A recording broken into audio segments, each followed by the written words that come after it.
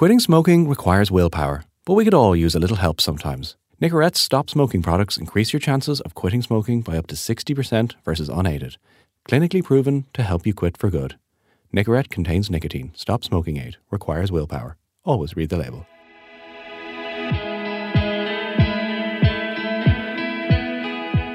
Welcome to I'll Start Monday, the practical self-help podcast that asks, what can I do starting Monday that will have a positive impact on my life? I'm your host, Keith Walsh, and today we're talking about mindfulness, which is a word that gets thrown around a lot, but which you might have trouble trying to define. To help us out is Níall Murchú, a wellness expert with over 20 years of experience across numerous different techniques and practices, including Reiki, herbalism and shamanic healing. Lately, his focus has been on the power of breathing and how we can use it to improve all aspects of our well-being. In 2022, he published his first book, The Blissful Breath, which focuses on simple breathing techniques that take just 10 minutes a day, which makes him an ideal guest for I'll Start Monday. Níall, welcome to the show. Thank you very much. How's your breathing? Are you well today? My breathing is good.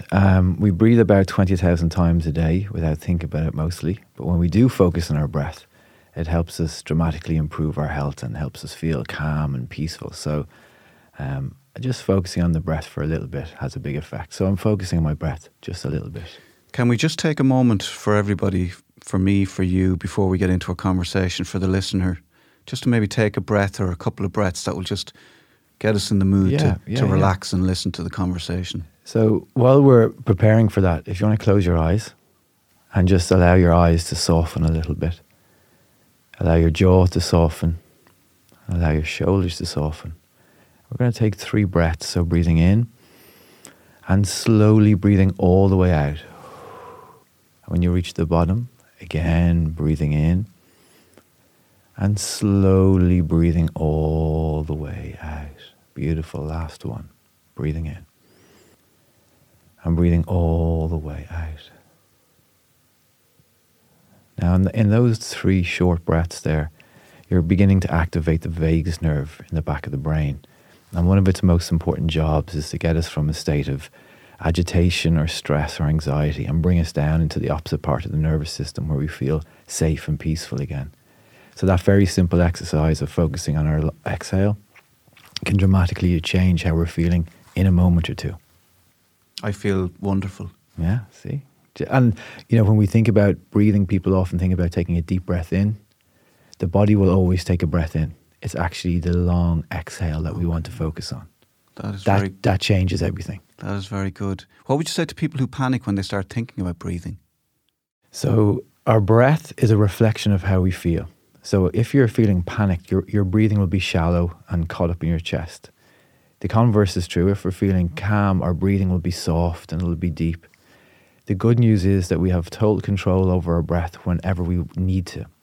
So when a person is feeling panicked, the breath is just reflecting where their mind is, but they can choose in that moment to decide, okay, I'm going to focus on my breath for a little bit and to just slow it down a tiny bit. And in that movement of taking their attention out of the external environment and putting on their breath, the breath starts to slow down. And the brain, even though it's listening to trillions of signals every moment from the body, the brain prioritizes messages from the lungs over nearly everything else. So if the lungs start moving slowly and calmly, even in a moment of sheer panic, the brain starts to listen and starts to make these adjustments all through the body, dropping the heart rate, softening the body, and we start to feel like the breath then. If the breath is calm, we feel calm. If the breath is panicked, we feel panic. So the breath is, in essence, the breath is like a remote control for how we feel. So we can switch it, we can put the volume up or down, we can pause it, we can fast forward, all those things. The breath is how we feel. So one of the greatest things that people can realize is that at any moment, in all situations, that we can take control of our breath simply by paying attention to it. And by paying attention to it, it changes. Wow. I think we can just end it there. Let's go home. We're done. Níall, that was a great start to the podcast. Can you tell us a little bit about yourself? And I know you're serious athlete. I don't want to say former because you're still an athlete. You're still an athletic-looking man anyway. Thank you. What was it you specialised in, and how did that get you then into where you work now? Yeah, it seems like a lifetime ago. It definitely seems like another world ago. My first obsession in life was basketball, and my desire and ambition was to be a professional basketball player. And so I played for Ireland. I was the captain for Ireland. First Irish person ever to be the high scorer at European Championships, all those types of things. But somewhere in me were these big questions about who I am and who you are and what this experience is. And as I kind of progressed up through the ranks as a basketball player, these questions got louder and louder and louder. And eventually, when I was about 19 or 20, at that stage I was on the Irish senior team, the youngest person ever to be on the Irish senior team. And I just stopped playing. I just couldn't continue anymore. I had to go and find answers to these questions. And I felt that basketball didn't have the answers to these questions. Now, 25 years later, I realised that anything, if you study it enough, has the answers to the questions. But at that time, I didn't understand that. So I went from basketball then in search of these, answers to these big questions of who we are and what is this experience about? What's the meaning of all of this? And that led me into martial arts. That led me into yoga. That led me then into meditation and other things like that. But the physical body and the movement of the body, I think, is so important for all of us. So I still train a little bit. My children play basketball now a little bit.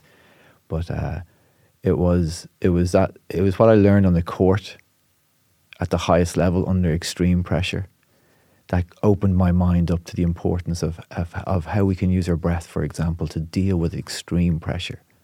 When we're standing there and we have a free throw and it can win the game or lose the game, it's in the national stadium and there's hundreds of people there and you're playing for your country. In that moment, how do we control how we feel? So I always had that part of me was always thinking about those things at that stage. Now I instinctively maybe had a little bit of talent for being able to deal with pressure, but I didn't know how to do it.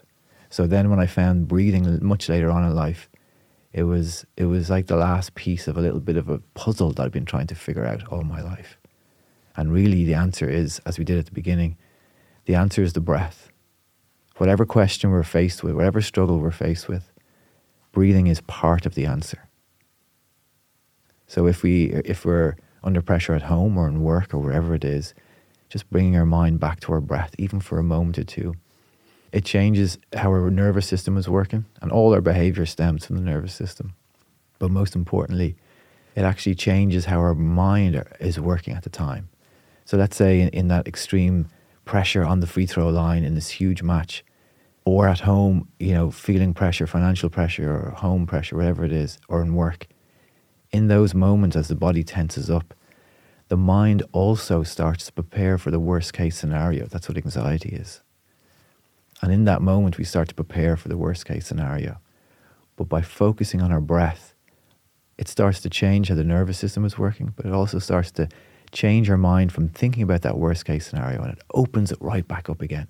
So we can see the possibilities. We can see the answer to the question. We can see that all we have to do is take the shot like we've been practicing it a million times to score it. So the breath has always been a part of my life, even from back in the old days. But now I just know how it works. Fascinating. Can you take me back then to a young Níall playing basketball in your teens? And obviously people could see you were a talent. What were you like then? Interesting, the breath was always a struggle for me back then. I was born, kind of had a rough delivery and was born with struggles with breathing. That developed into asthma, quite severe asthma as an athlete. And so the teenage Níall on our Irish basketball team, I would be always running back and forth to the bench to get my inhaler to take a shot of Ventolin or whatever it was at the time. And ironically, it was the cold that triggered this, this problem with the constriction of the breath. And that, in a way, forced me to breathe a lot through my mouth. So anybody listening to this at the moment, just for a second, check how you're breathing. And And we're built to breathe through our nose. Every time we breathe through our nose, it cleans the air, humidifies the air, actually improves our immune system by breathing through our nose. But if we're breathing through our mouth all the time, which a lot of people do without even noticing it, nearly every way we measure health gets worse. So for me, I was breathing through my mouth a lot back then. I didn't realize the importance of breathing through my nose because I was just desperate to get a breath in by any means necessary. But what kind of changed in that kind of period, this kind of struggle for breath, what changed my thinking around it was I went to the pharmacy one day, and the pharmacist knew I had a prescription for this inhaler that I brought with me everywhere, to all the matches, to everything. And they said to me, the company that makes them are doing like a workshop, not close by in Swords. Why don't you go and you might learn something about it? So being an athlete, I wanted anything that could give me an advantage. So I want to improve my performance. So I went to this workshop, and they were saying that this inhaler that I was using is the most effective inhaler on the market. It works within 15 minutes of you taking it. And this set off a huge question in my mind, because for me, I would take the inhaler and feel better immediately. So that started me thinking about the influence of my own thinking on the whole situation. They were saying it didn't work for 15 minutes. In my mind, it worked instantly. So that again, started to open these questions in me about the influence the mind has on outcomes. I had convinced myself that this inhaler worked properly. And because of that, it worked immediately. So again, these were just more questions, opening more kind of doors in my mind to things that I wanted to understand a bit more. But the teenage Níall had to struggle with breath, and that was for sure. What's your understanding now of what was going on then with your breathing? I have a 14-year-old boy who loves football and is quite good at it, but he is very in tune with his breath, so he feels like he never can get enough air, and he has an inhaler. We were taking him for a chest X-ray. I'm going to make this podcast about myself here and get some advice. No, there's people listening that could probably help it as well. So he has an inhaler, and he is convinced that he just sometimes can't get enough air in. What would you say to yourself, to young Níall, or did young Níall figure all that out? And bear in mind, are you a medical doctor or? Absolutely not. So this is just you I can talk about my own experience. Your own experience, yeah. So I don't have asthma anymore. My asthma disappeared over the last few years. The reason it disappeared was because I had learned to breathe properly.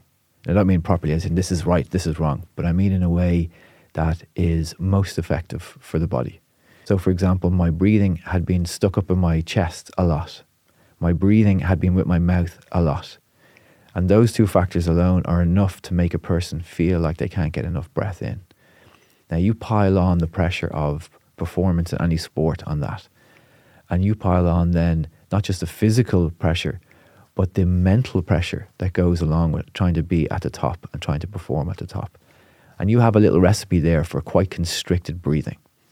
So the opposite's also true. By learning how to breathe in my belly, expanding the belly, feeling the belly expanding, that draws down the diaphragm and allows the lungs to open properly. By practicing that, very simply, even lying down for a couple of minutes every day and practicing that, it reprograms the body in how to breathe. So all of a sudden, lying down and breathing like that for a few minutes, then when we're walking around, we're breathing more effectively all of a sudden without thinking about it too much. And that then starts to change everything. All of a sudden, each cell in the body that needs oxygen is getting the oxygen it needs because it may not have been getting that beforehand. Circulation starts to improve. All these things start to improve just by learning how to breathe into the belly, feeling it expanding. That then opens up the lungs more. The more we practice to breathe in ways like that, the lungs are like elastic and they're like a muscle. The better at breathing they become. They become more flexible. They become more powerful. And that by itself starts to change that feeling from being constricted. And there's nothing worse from anybody listening that's had the experience of maybe nearly drowning or suffocation of some sort. There's nothing worse than that fear of not being able to get the breath in. There's a primal fear that jumps up in the body when you have that situation. So by learning how to just breathe a little calmly in the belly, that then starts to change the program. That then, say for your son then, so when he's training, his breathing will be slowly starting to readjust itself to this new way of breathing. He'll be getting more oxygen in, his body will be more relaxed. All these things have a factor on that constriction. And so just some simple breathing exercises, as outlined in the best-selling book, The Blissful Breath, are a great way to start. Excellent. I'll get on to him straight away. Do you mind if I go ring him now? You ring him now, yeah. Put him on the phone, we'll do a bit of breathing together. I will. I'll get you down. I'll get you down in person. But just one thing on, say, your son being 14 and the younger generation of people.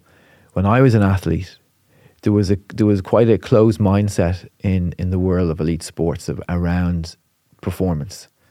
Now there's much more of an openness to it. So your son's generation, because of the access to information we all have now, they'll be open to that. You know, if you had said to me when I was 15 or 16, I might not have been as open because things were quite closed then. But now there's such access to information that people want anything that'll give them that little bit of advantage. I help out with the coaching, and we have two excellent coaches on the team who are brilliant with the footballing side of things, the drills, the rondos, the skills, all that kind of stuff, the formations and all that kind of stuff.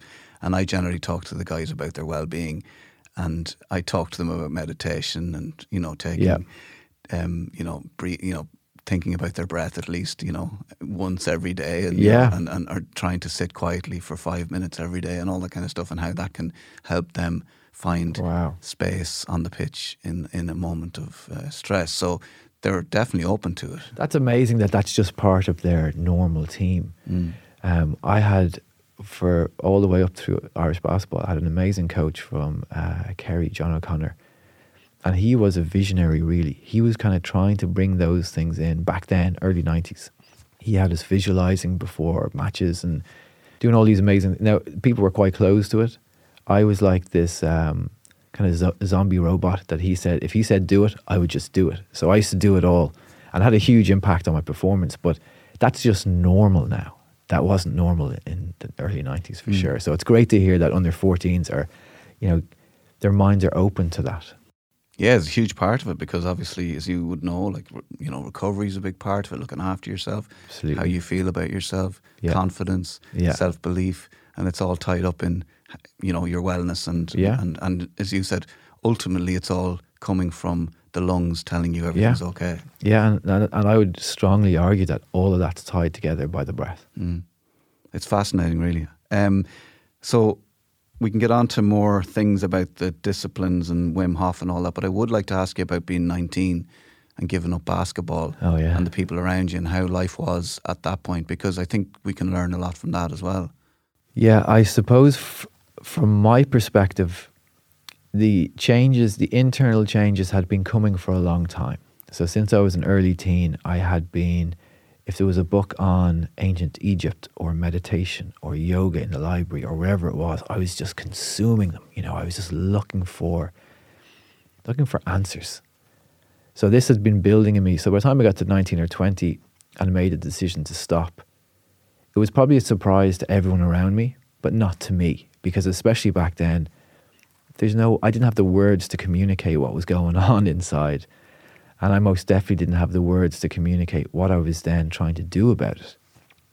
So I just stopped, and because it was still very much a physical practice for me, I needed that. My body was still craving that kind of very strong training. So it was a very natural step to look around and see, okay, what disciplines might be able to start opening my mind up to some of these answers, but also had a very strong physical side to it. So martial arts was a clear path.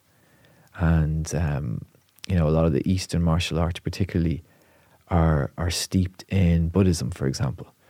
So, so that was a route that I went down, and that was very satisfying to me, because yes, you could learn all the kind of physical part of it, but there's so much depth to martial arts. You don't need to go into it if you don't want to. If you just want to learn it for physical stuff or to compete or whatever it is. But if you want it, there's this whole world of deeper meaning behind the martial arts. And that ultimately led me to move to London.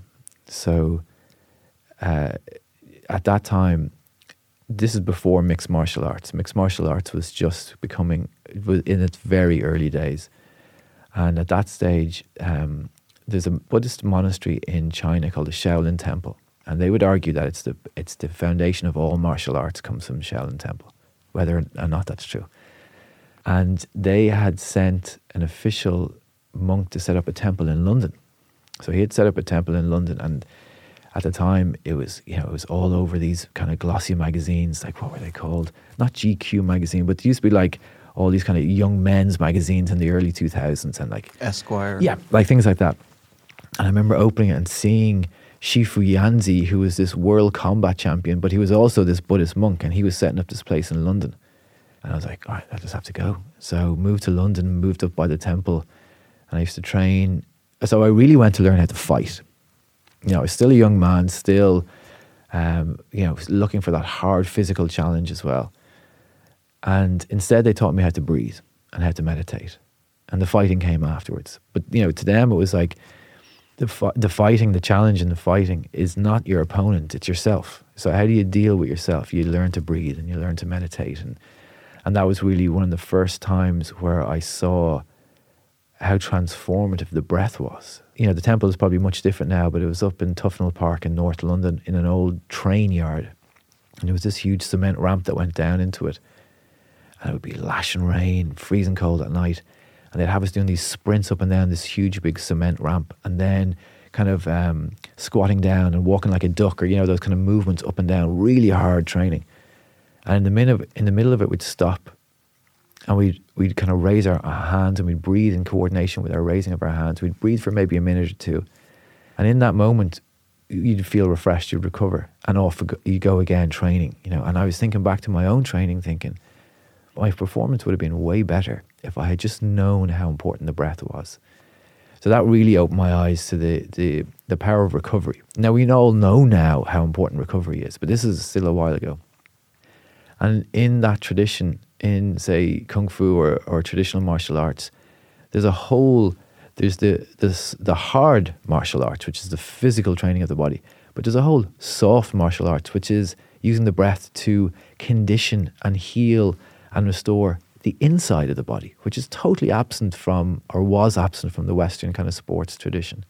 So that fascinated me, and what really kind of hooked me was, it wasn't just something abstract. I was looking at Shifu Yanzi, which was the main monk, and he looked about 20, even though he was 50, and he looked like he'd kill you, which you probably would. He was a world combat champion, but he was able to do, and then he had 2 or 3 kind of apprentices with him. They were able to do things that were, nearly impossible. But they were standing right there and they were doing them, and you were looking at them every day doing them. So they would condition their arms and legs, hitting kind of bamboo posts and hitting kind of much harder things as well. And it wasn't fake. It wasn't for breaking boards like for some program. It was so when they were fighting, their arms and legs were conditioned for the impact. So it made it really real. It wasn't an abstract concept for me. I could see how they could use the breath to condition their body to a point, strengthen their body to a point that they could do these nearly superhuman things. And that really opened my eyes to this relationship with the breath and performance, and the breath and the mind, and the breath and also fear. So there's nothing quite like the fear of walking down to fight somebody in a competition.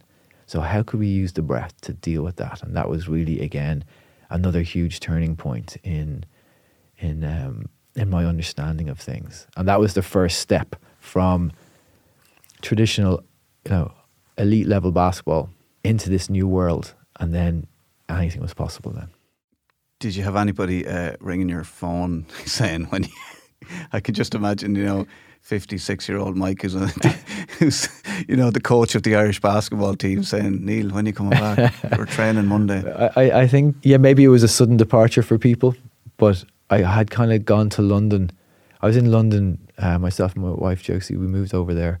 I was gone for 5 years, and a lot happened in those 5 years. So when I came back, I'd been gone for 5 years. But for me, I had to go see what the world had to offer. I just know, I from a GAA point of view, you know. I still get people ask me, "Oh, let's play basketball again."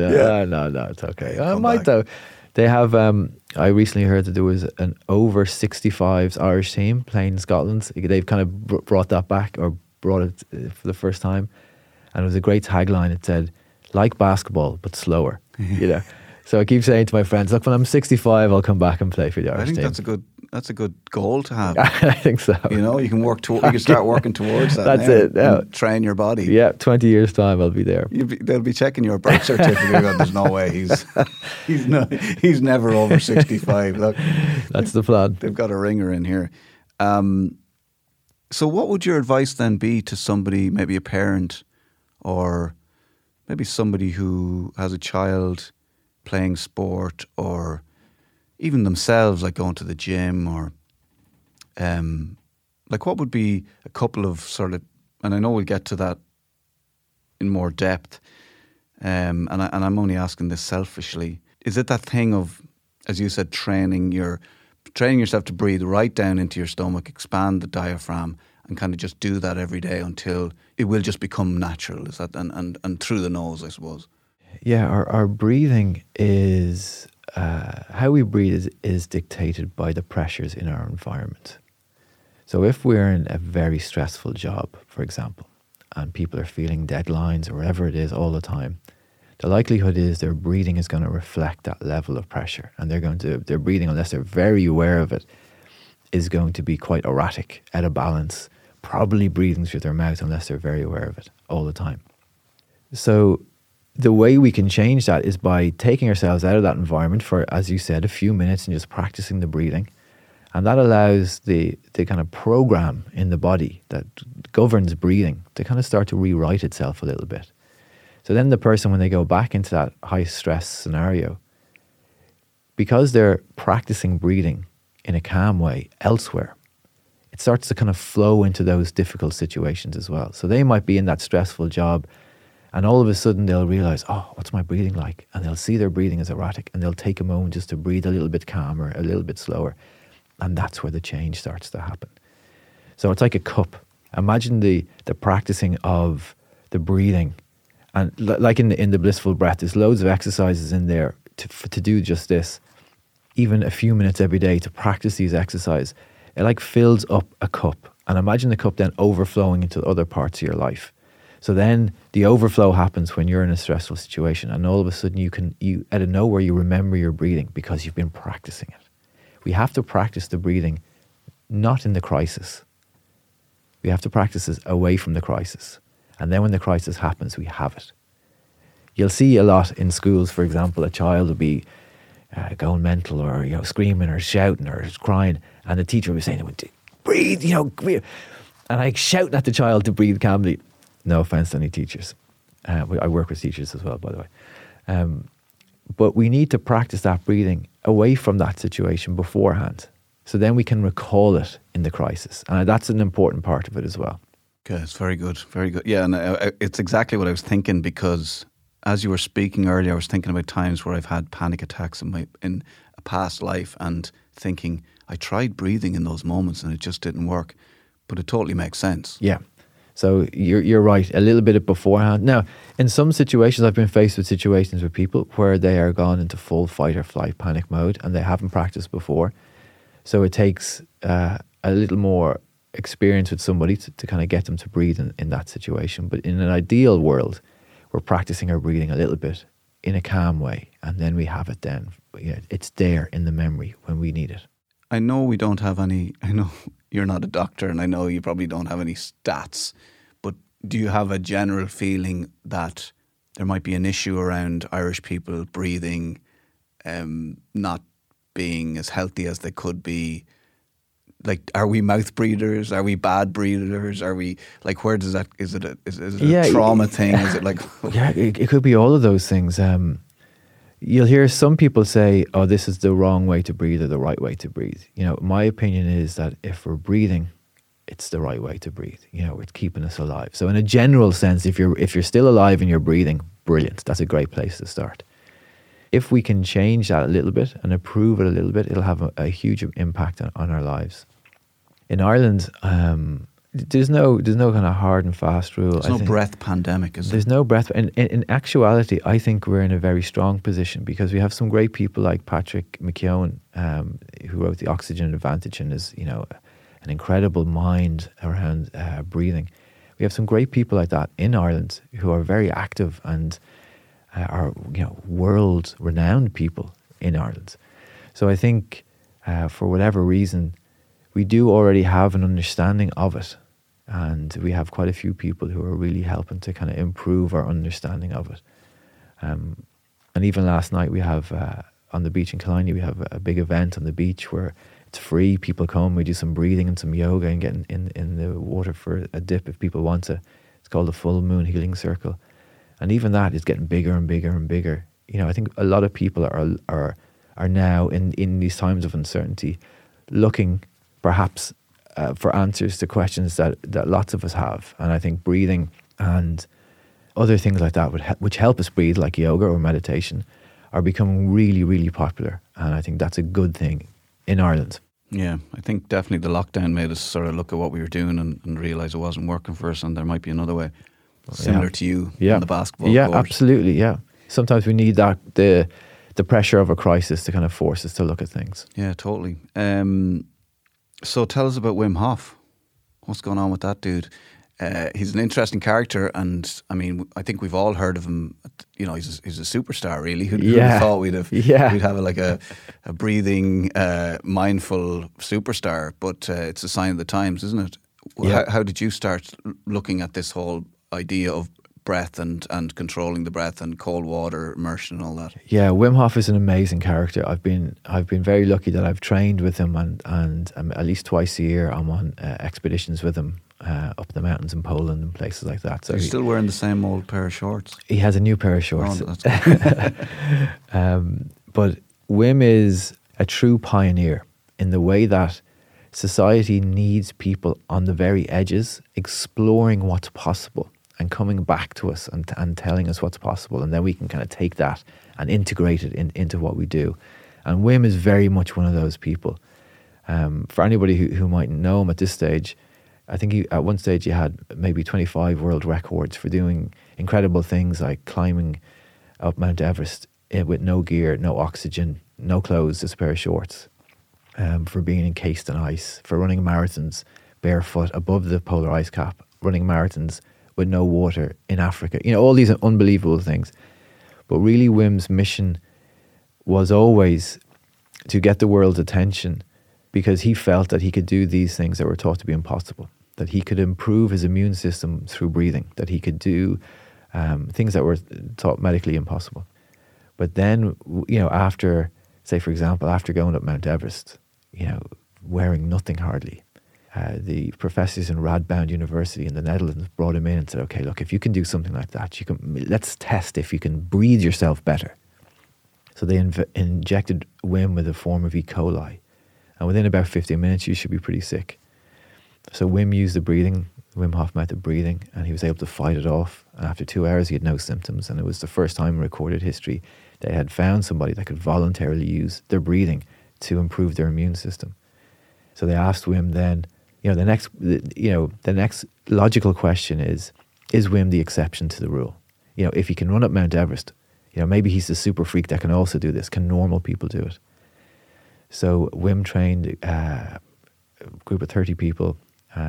They took half of them, brought them into Radboud University, injected them with a form of E. coli as well. And they were able to use the breathing to fight it off. No symptoms after 15 minutes, no symptoms after 2 hours. And that was the first time in recorded history they had a group of people who could use their breathing to voluntarily improve their immune system.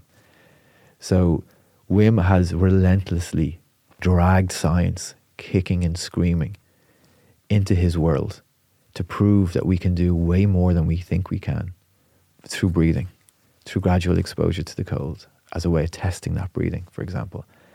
And when I heard Wim talking about those things, those scientifically proven benefits, I just had to know. I had to know more, and it came at a time in our life. Myself and Josie have 4 children, And it was at a time where the four of them were under 4 years of age. So we had 2 boys, and then we had identical twin girls. Bang! And it's like a nuclear explosion going off in our house. There's no breathing. There's no breathing exercise for that. We needed all the breathing we could get. So I heard Wim talking about these experiments that had been done, and they seemed so unbelievable to me. And for me, I had combined 2 things that I had always been interested in. The breathing, obviously, but I'm from Portmarnock, so as a teenager we'd be jumping in the sea, and I had never connected the cold and the breathing before. And that's where Wim's genius lies, is that he connected these things that already exist and just put them together in a new way. And now all the science shows us that we can dramatically improve our health, dramatically improve our strength and our mood when we take some time to just do a little bit of breathing and a little bit of gradual exposure to the cold. So maybe a little bit of cold at the end of your hot shower, or if somebody already gets in the sea for a dip, whatever it is. And then we can see quite unbelievable things happening in the body. So when we learn to approach the cold in the way that we do, trying to find the breath in the cold and trying to find a sense of calm and control in the chaos of that cold, inflammation in the body, the science shows us, is going down for about 6 days after that. So if we look at inflammation as one of the causes and effects of lots of the different diseases that we face, dramatic reduction in inflammation like that can have huge effects on people's health. And that's what we're seeing. And there's study after study after study coming out all the time now. And that's what really drew me to Wim, is that he didn't just want to, like the Shaolin monks, they knew it worked. They have been, Qigong breathing has been around for 4,000 years in China. They don't need Radboud University to verify that for them. But in the West here, evidence is the loudest voice. So science and evidence is the loudest voice. So Wim very cleverly went down that route. And that really appealed to me, that there was all this evidence to show that the breathing and the cold could dramatically improve our health. And that for me was very appealing. Could you ever see us getting to a day where you might go into a doctor and he'll say, well, here's your breathing exercise for the next few weeks, cold shower at the end of your hot shower, and come back to me and we'll have a look? Well, it's so interesting. The more and more people I meet, and I meet a lot of people through my work, I hear examples all the time of doctors already doing that for people. Doctors saying, look, even some doctors having, they used to be cassettes, but like things that they recommend to people, listen to this meditation or listen to this breathing. Malcolm X used to talk about freedom for people by any means necessary. And that's my approach to health and well-being. Get yourself better by any means necessary. So when I hear doctors that are kind of combining what they know with some breathing or some medication and meditation, whatever it is, by any means necessary, just get yourself better. So I think we are moving towards a more holistic view of the person as not just a bag of bones, but the person as this whole thing that we don't really understand that well. So where is the mind, for example? Is the breath our consciousness? There's all these huge questions that we don't know the answer to.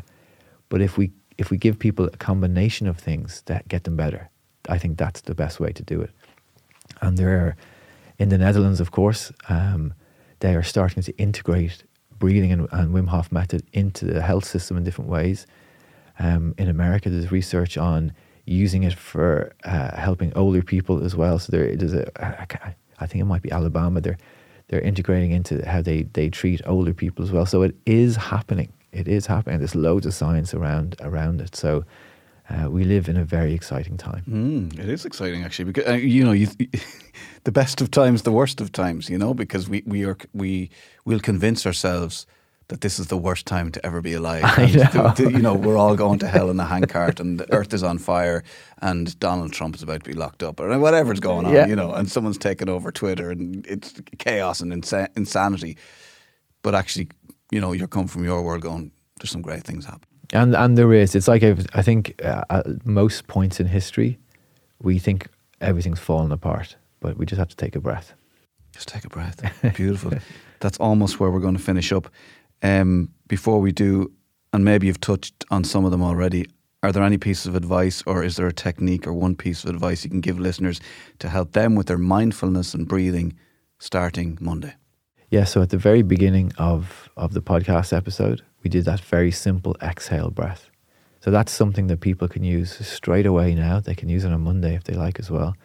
It's just that to practice, even put a timer on for a minute on your phone and just slowly breathe out. And when you get to the bottom of that exhale, just breathe in again and slowly breathe out and just focus on that long exhale and just do that for a minute.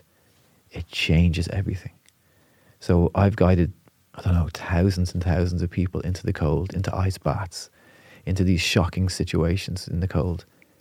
And within 4 or 5 of these long, slow exhales, the nervous system starts to change, the vagus nerve switches on, the body starts to relax, and people can find a sense of calm and control despite that chaos and shock of the cold. You don't have to get into the cold to practice that. You can practice it now just focusing on that exhale. And whenever something difficult happens to you, just focus on that exhale and know that within 3 or 4 of those breaths, your body is going to change and you're going to have a chance to feel that sense of control again. Wow. One more question. What if you're in an ice bath and then a lion comes along? You're delighted you're in the ice bath. You're just hoping he doesn't like water or cold. Sometimes in some of the places that I've been in extreme weather, it might be actually warmer in the ice bath. So sometimes people get into the ice bath to shelter from the wild weather. So the tiger is another thing they're sheltering from. Níall and Murchú, thank you very much. You're very welcome.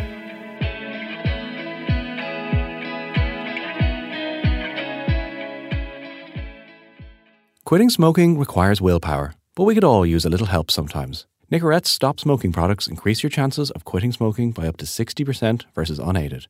Clinically proven to help you quit for good. Nicorette contains nicotine. Stop smoking aid. Requires willpower. Always read the label.